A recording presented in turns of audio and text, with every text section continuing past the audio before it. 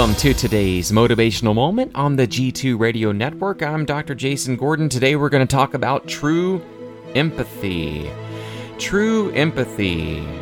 True empathy. True empathy. I decided I would just repeat that for you. Be wide open to the plight of others unlike yourself. By feeling the range of the ups and downs of humanity, you crack open your spirit to allow in the empathy, but not the kind of empathy that breaks you apart in so many pieces that you can't get up. That is not empathy, but that's sympathy. Pity, shame, or fear masquerading as empathy. So true empathy allows you to envelop yourself in the truth of others in a way that makes the world a kinder, gentler place.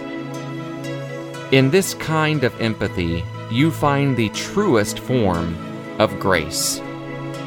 So, when you're looking at that and applying it to your life out there, just remember, it's there, it's real, and empathy can really help yourself and others get through difficult times. Just taking that moment in time to understand someone else's situation. And also, envelop yourself in the truth of others in a way that makes the world a kinder, gentler place. I know I said that again, but that is so true. And for today's little quote, it's about karma. How people treat you is their karma. How you react is yours.